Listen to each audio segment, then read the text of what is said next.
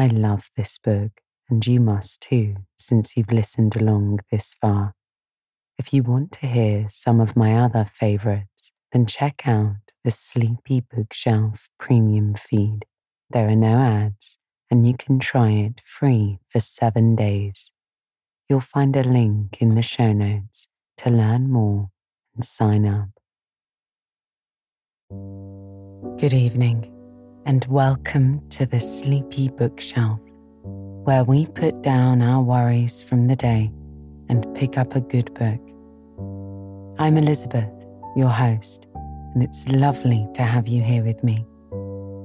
Tonight we'll be returning again to the Hound of the Baskervilles. But before we do that, let's take some time to settle in. Let's do some breathing together. Imagine your belly is like an empty balloon. Inhale and fill that balloon up with all the worries and concerns that are still floating around in your mind. Now exhale and let them all go, making sure that that balloon is totally empty again. Once more, inhale, really feeling the rise and fall in your tummy, not your chest. And exhale. Lovely. Last time you were here, Watson was reading from his diary, explaining that Barrymore wasn't sure if his brother-in-law, the escaped convict, was still out on the moors, though he assumed he must be, as the food he took out 2 days ago had gone. He conceded, however, that it could be the other man living on the moors who took it. Watson was shocked that Barrymore was also aware of the figure he had seen standing on the tor that night. Speaking now in the present, Watson went on to describe his visit to Mrs. Lyons, Franklin's daughter, who was responsible for the partially burnt letter found in the fireplace of the late Sir Charles.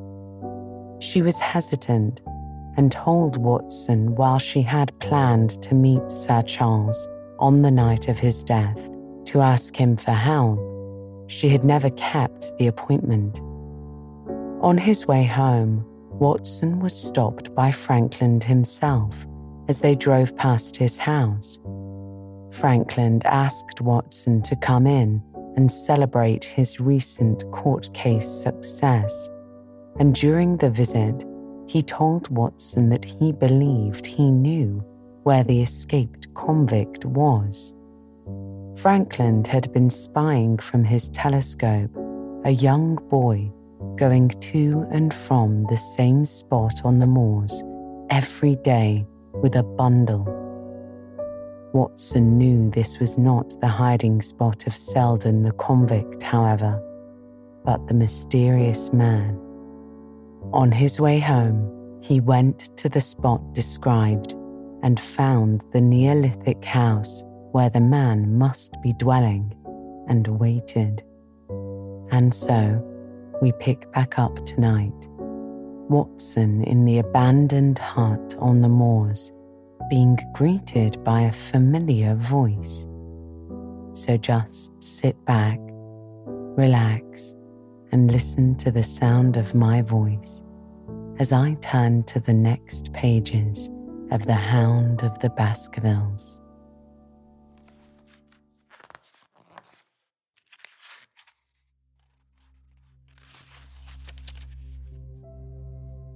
Chapter 12.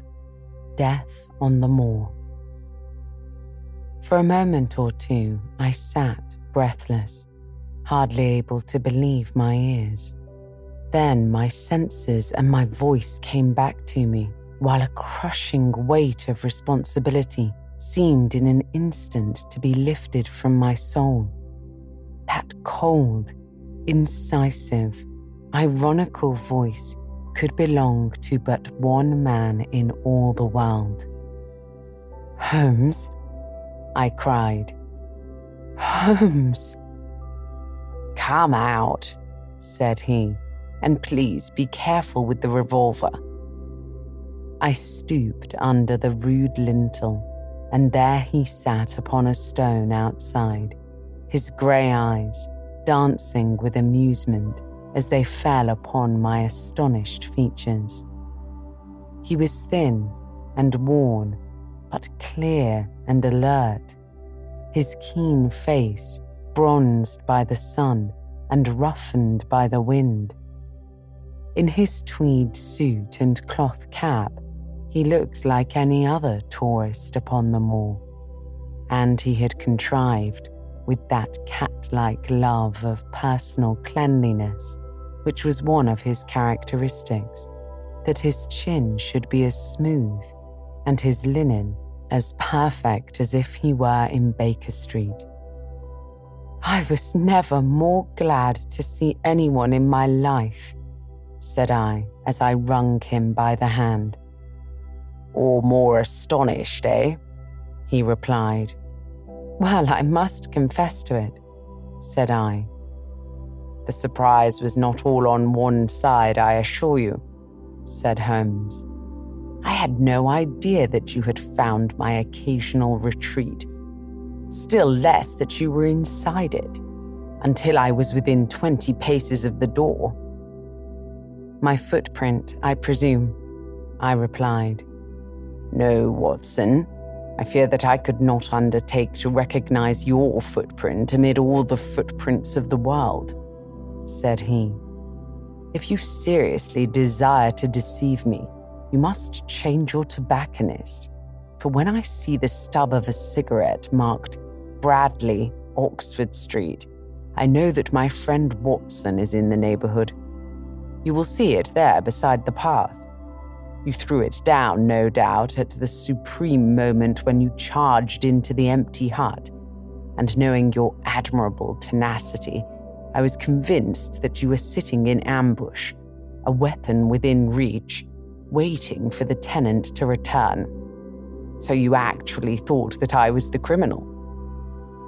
"I did not know who you were, but I was determined to find out," said I.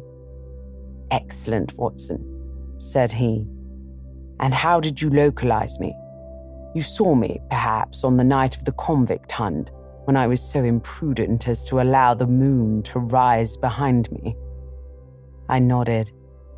"Yes, I saw you then." "And have no doubt searched all the huts until you came to this one?" said he. "No, your boy has been observed," said I, and that gave me a guide where to look. "The old gentleman with the telescope, no doubt," said Holmes. "I could not make it out when I first saw the light flashing upon the lens." He rose and peeped into the hut. "I see that Cartwright has brought up some supplies. What's this paper?" "So you have been to Coombe Tracy, have you? To see Mrs. Laura Lyons?" "Exactly," I replied. "Well done," said he.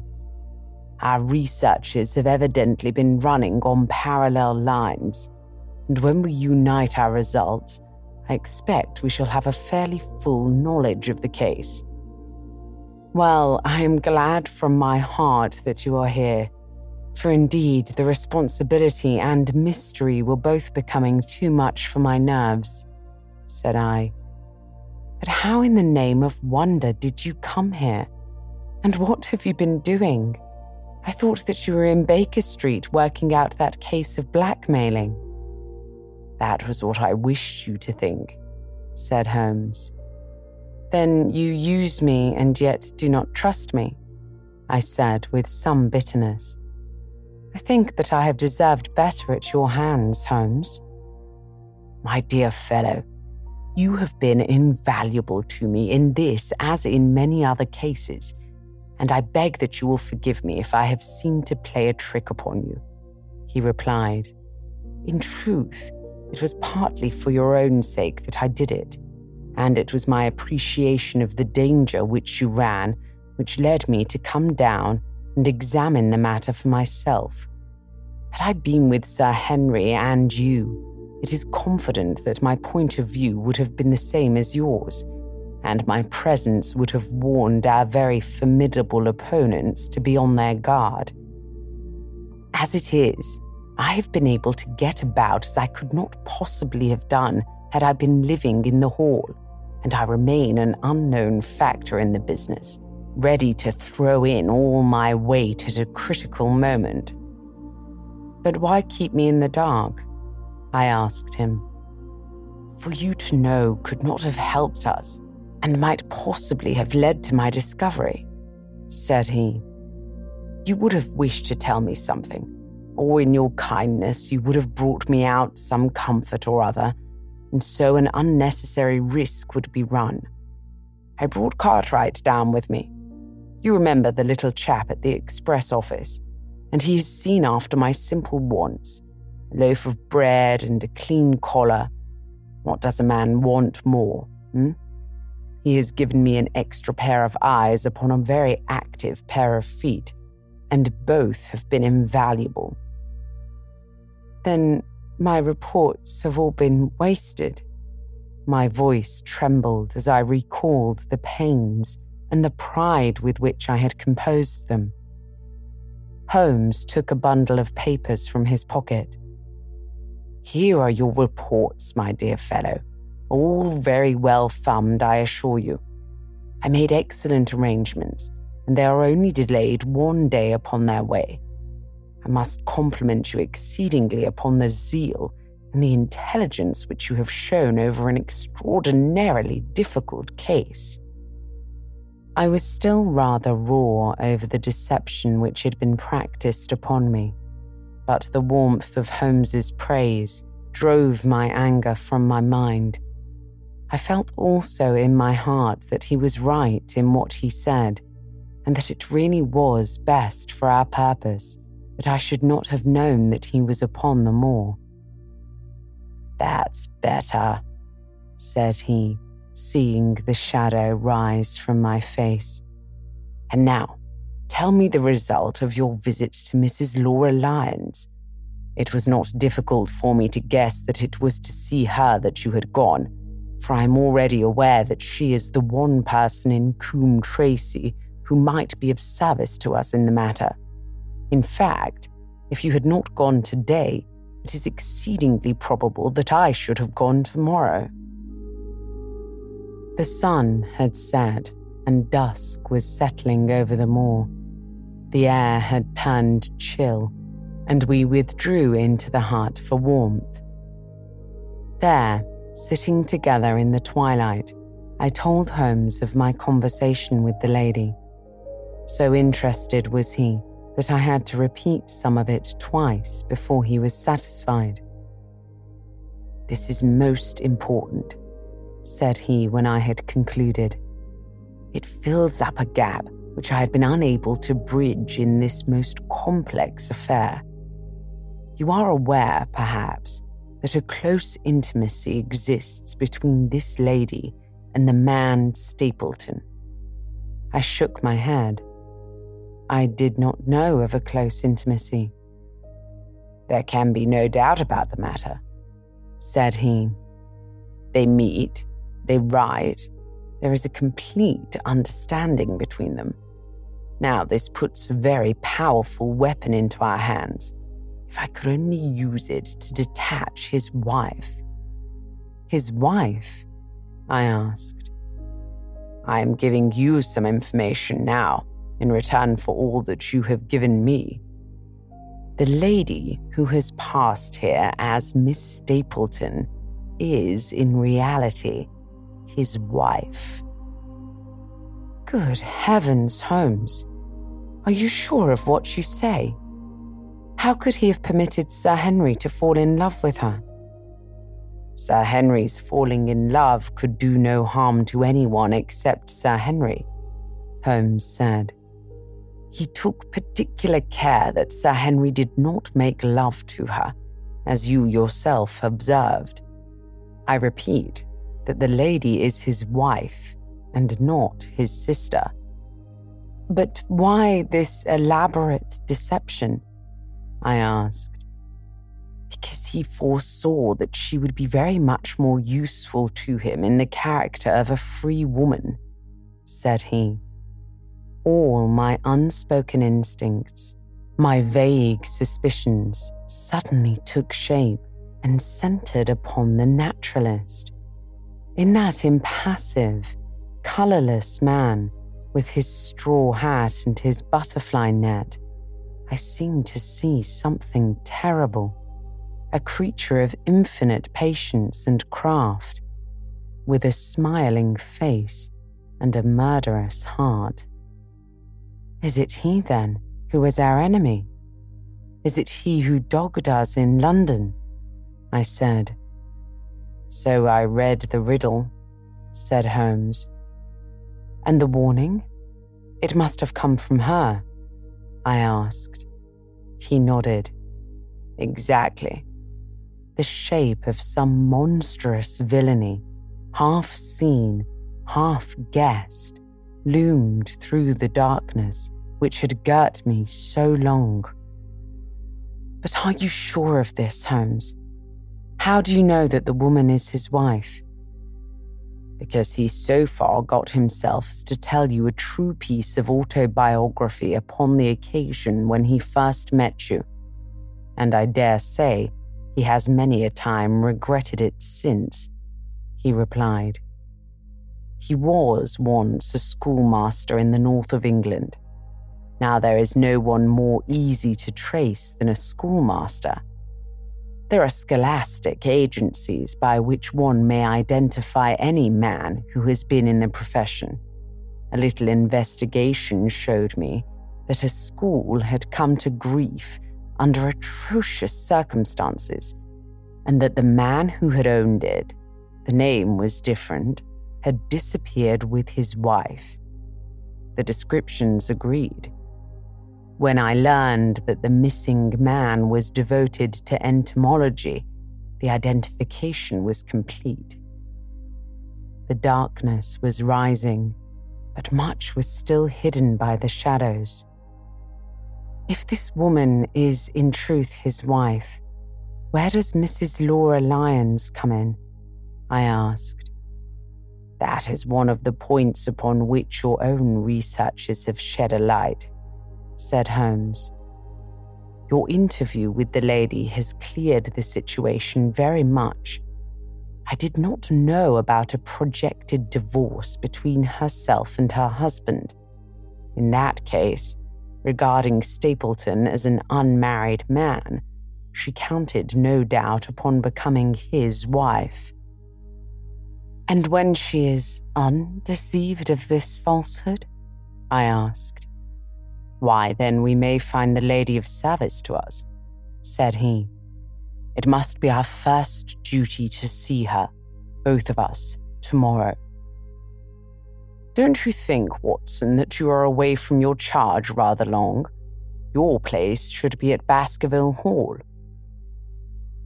The last red streaks had faded away in the west, and night had settled upon the moor. A few faint stars were gleaming in a violet sky. One last question, Holmes, I said as I rose. Surely there is no need of secrecy between you and me. What is the meaning of it all? What is he after? Holmes's voice sank as he answered. It is murder, Watson. Refined, cold-blooded, deliberate murder. Do not ask me for particulars.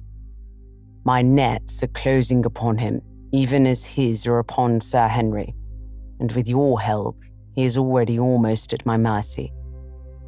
There is but one danger which can threaten us. It is that he should strike before we are ready to do so. Another day, 2 at the most, and I have my case complete. But until then, guard your charge as closely as ever a fond mother watched her ailing child.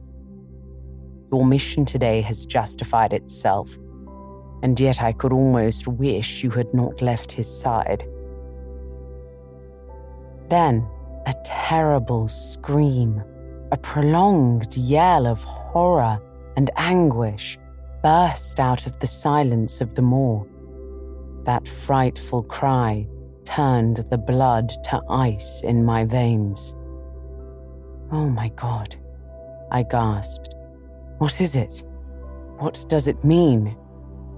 Holmes had sprung to his feet, and I saw his dark, athletic outline at the door of the hut, his shoulders stooping, his head thrust forward, his face peering into the darkness. "Hush," he whispered. "Hush." The cry had been loud on account of its vehemence, but it had pealed out of somewhere far off on the shadowy plain. Now it burst upon our ears, nearer, louder, more urgent than before. "Where is it?" Holmes whispered, and I knew from the thrill of his voice that he, the man of iron, was shaken to the soul. "Where is it, Watson?" "There, I think." I pointed into the darkness. "No, there." Again, the agonized cry swept through the silent night, louder and much nearer than ever, and a new sound mingled with it, a deep, muttered rumble, musical and yet menacing, rising and falling like the low, constant murmur of the sea. "The Hound," said Holmes. "Come, Watson, come. Great heavens, if we are too late." He had started running swiftly over the moor, and I had followed at his heels. But now, from somewhere among the broken ground immediately in front of us, there came one last, despairing yell, and then a dull, heavy thud. We halted and listened. Not another sound broke the heavy silence of the windless night. I saw Holmes put his hand to his forehead, like a man distracted. He stamped his feet upon the ground. "He has beaten us, Watson. We are too late." No, surely not," said I. "Fool that I was to hold my hand," said he. "And you, Watson, see what comes of abandoning your charge. But by heaven, if the worst has happened, we'll avenge him." Blindly, we ran through the gloom, blundering against boulders, forcing our way through gorse bushes, panting up hills and rushing down slopes, heading always in the direction those dreadful sounds had come. At every rise, Holmes looked eagerly around him, but the shadows were thick upon the moor, and nothing moved upon its dreary face. "Can you see anything?" he asked. "Nothing," I replied. "But hark, what is that?" said he. A low moan had fallen upon our ears. There it was again, upon our left. On that side, a ridge of rocks ended in a sheer cliff, which overlooked a stone-strewn slope. On its jagged face was spread some dark, irregular object. As we ran towards it, the vague outline hardened into a definite shape. It was a prostrate man, face downward upon the ground, the head doubled under him at a horrible angle, the shoulders rounded, and the body hunched together, as if in the act of throwing a somersault. So grotesque was the attitude that I could not for the instant realize that that moan had been the passing of his soul. Not a whisper, not a rustle rose now from the dark figure over which we stooped. Holmes laid his hand upon him and held it up again with an exclamation of horror The gleam of the match which he struck shone upon his clotted fingers and upon the victim. And it shone upon something else which turned our hearts sick and faint within us, the body of Sir Henry Baskerville. There was no chance of either of us forgetting that peculiar, ruddy tweed suit, the very one which he had worn on the first morning we had seen him in Baker Street. We caught one clear glimpse of it, and then the match flickered and went out, even as the hope had gone out of our souls. Holmes groaned, and his face glimmered white through the darkness. Oh, Holmes, I shall never forgive myself for having left him to his fate. I am more to blame than you, Watson, he said. In order to have my case well-rounded and complete, I have thrown away the life of my client. It is the greatest blow which has befallen me in my career. But how could I know? How could I know that he would risk his life alone upon the moor in the face of all my warnings? That we should have heard his screams and yet have been unable to save him, said I. Where is this brute of a hound which drove him to his death? It may be lurking among these rocks at this instant. And Stapleton, where is he? He shall answer for this deed. He shall. I will see to that, said Holmes. Uncle and nephew have been murdered. The one frightened to death by the very sight of a beast which he thought to be supernatural. The other driven to his end in his wild flight to escape from it. But now we have to prove the connection between the man and the beast. Save from what we heard, we cannot even swear to the existence of the latter, since Sir Henry has evidently died from the fall. But by heavens, cunning as he is, the fellow shall be in my power before another day has passed. We stood with bitter hearts on either side of the mangled body, overwhelmed by this sudden and irrevocable disaster, which had brought all our long and weary labours to so piteous an end.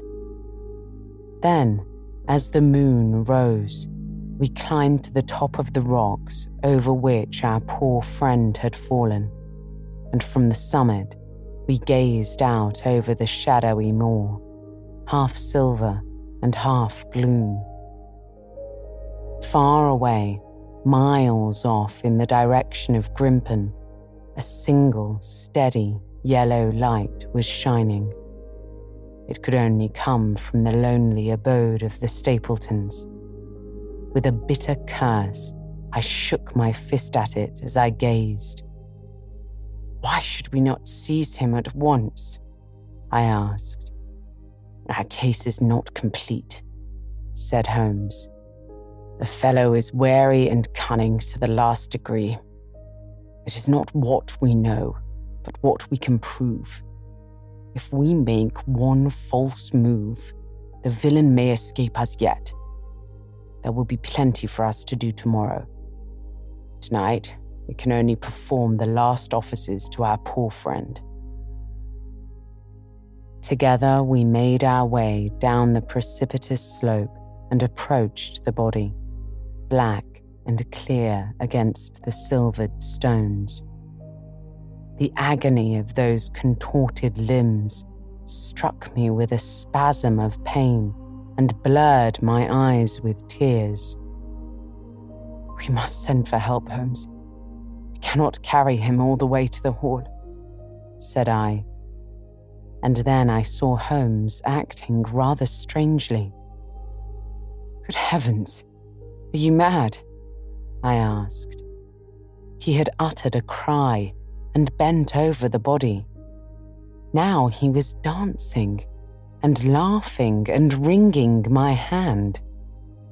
Could this be my stern, self-contained friend? These were hidden fires indeed. "A beard, a beard," said Holmes. "The man has a beard." "A beard?" I asked. "It is not the baronet," said he. "Why, it is my neighbour, the convict." With feverish haste, we had turned the body over, and that dripping beard was pointing up to the cold, clear moon. There could be no doubt about the beetling forehead, the sunken animal eyes. It was indeed the same face which had glared upon me in the light of the candle from over the rock, the face of Selden, the criminal. Then, in an instant, it was all clear to me. I remembered how the baronet had told me that he had handed his old wardrobe to Barrymore. Barrymore had passed it on in order to help Selden in his escape. Boots, shirt, cap, it was all Sir Henry's. The tragedy was still black enough, but this man had at least deserved death by the laws of his country. I told Holmes how the matter stood, my heart bubbling over with thankfulness and joy. "Then the clothes have been the poor devil's death," said he. "It is clear enough that the Hound has been laid on from some article of Sir Henry's. The boot, which was abstracted in the hotel in all probability, and so ran this man down. There is one very singular thing, however. How came Selden in the darkness to know that the Hound was on his trail?" "He heard him?" I said. "To hear a hound upon the moor would not work a hard man like this convict into such a paroxysm of terror that he would risk recapture by screaming wildly for help," said Holmes. "By his cries, he must have run a long way before he knew the animal was on his track. How did he know?" I shrugged. The greater mystery to me is why this hound should be loose tonight. I suppose it does not always run loose upon the moor. Stapleton would not let it go unless he had reason to think that Sir Henry would be there. "My difficulty is the more formidable of the two," said Holmes, "for I think that we shall very shortly get an explanation of yours, while mine may remain forever a mystery. The question now is, what shall we do with this poor wretch's body? We cannot leave it here to the foxes and the ravens. I suggest we put it in one of the huts until we can communicate with the police," said I. "Exactly," said he. "I have no doubt that you and I could carry it so far. But Watson, what's this? It's the man himself, by all that's wonderful and audacious. Not a word to show your suspicions, not a word, or my plans crumble to the ground." A figure was approaching us over the moor, and I saw the dull, red glow of a cigar. The moon shone upon him, and I could distinguish the dapper shape and jaunty walk of the naturalist. He stopped when he saw us, and then came on again. "Why, Dr. Watson, that's not you, is it? You are the last man that I should have expected to see out on the moor at this time of night. But dear me, what's this? Somebody hurt? What? Don't tell me that it is our friend Sir Henry." He hurried past me and stooped over the dead man. I heard a sharp intake of his breath, and the cigar fell from his fingers. "Who's this?" he stammered. "It is Selden, the man who escaped from Princetown," said I. Stapleton turned a ghastly face upon us, but by a supreme effort he had overcome his amazement and his disappointment. He looked sharply from Holmes to me. "Dear me, what a very shocking affair. How did he die?" "He appears to have broken his neck by falling over these rocks," I said. "My friend and I were strolling on the moor when we heard a cry." "I heard a cry also," said he. "That was what brought me out. I was uneasy about Sir Henry." "Why about Sir Henry in particular?" I could not help asking. "Because I had suggested that he should come over," Stapleton replied. "When he did not come, I was surprised, and I naturally became alarmed for his safety when I heard cries upon the moor. By the way," his eyes darted again from my face to Holmes's, "did you hear anything else besides a cry?" "No," said Holmes. "Did you?" Stapleton shook his head. "No." "What did you mean then?" asked Holmes. "Oh, you know the stories that the peasants tell about a phantom hound and so on," said he. "It is said to be heard at night upon the moor. I was wondering if there were any evidence of such a sound tonight." "We heard nothing of the kind," said I. "And what is your theory of this poor fellow's death?" asked Stapleton. "I have no doubt that anxiety and exposure have driven him off his head," said I. "He has rushed about the moor in a crazy state and eventually fallen over here and broken his neck." "That seems the most reasonable theory," said Stapleton, and he gave a sigh which I took to indicate his relief. "What do you think about it, Mr. Sherlock Holmes?" My friend bowed his compliments. "You are quick at identification," said he. "We have been expecting you in these parts since Dr. Watson came down," Stapleton remarked. "You are in time to see a tragedy."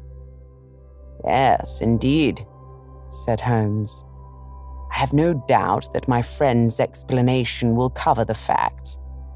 I will take an unpleasant remembrance back to London with me tomorrow." "Oh, you return tomorrow?" asked Stapleton. "That is my intention," said Holmes. "I hope your visit has cast some light upon those occurrences which have puzzled us," the naturalist inquired. Holmes shrugged his shoulders.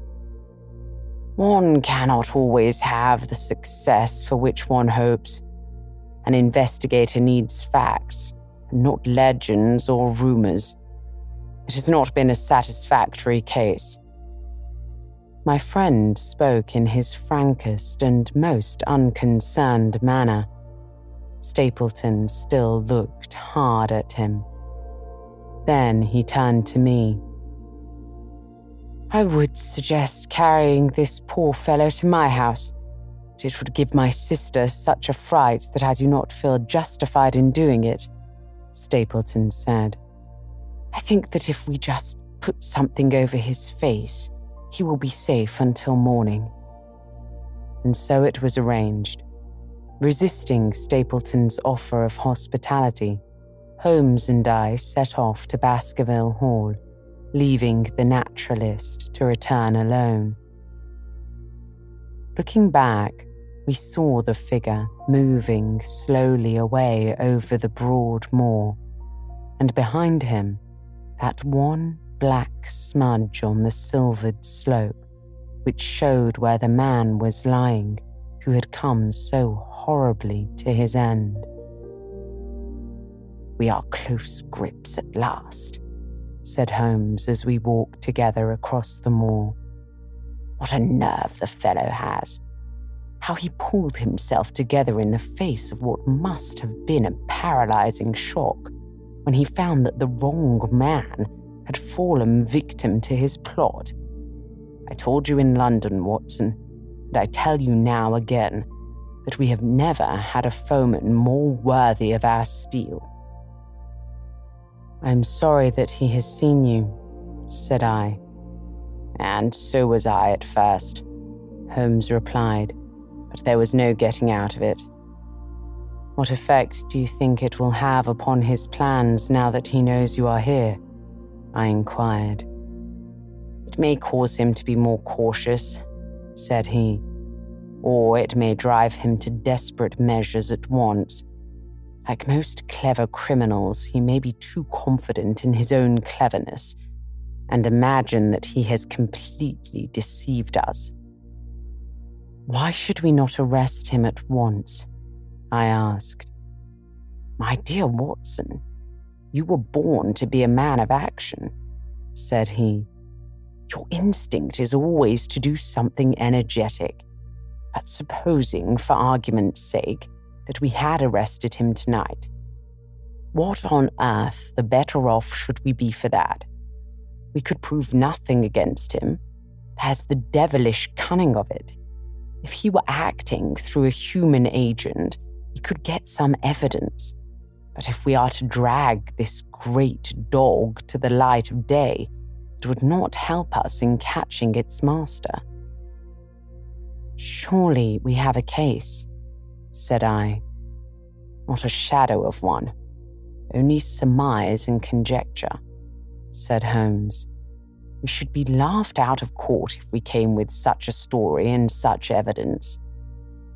There is Sir Charles's death, I remarked. Found dead without a mark upon him, said he. You and I know that he died of sheer fright, and we know also what frightened him. But how are we to get 12 stolid jurymen to know it? What signs are there of a hound? Where are the marks of its fangs? Of course, we know that a hound does not bite a dead body, and that Sir Charles was dead before ever the brute overtook him. But we have to prove all this, and we are not in a position to do it.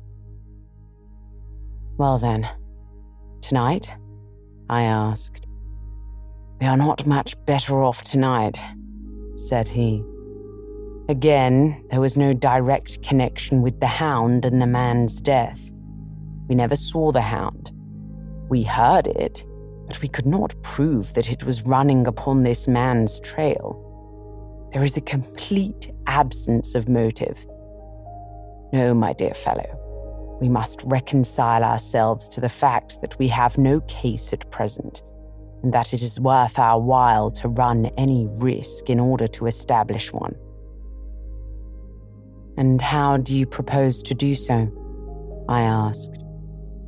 I have great hopes of what Mrs. Laura Lyons may do for us when the position of affairs is made clear to her, said he. And I have my own plan as well. Sufficient for tomorrow is the evil thereof, but I hope before the day is past to have the upper hand at last.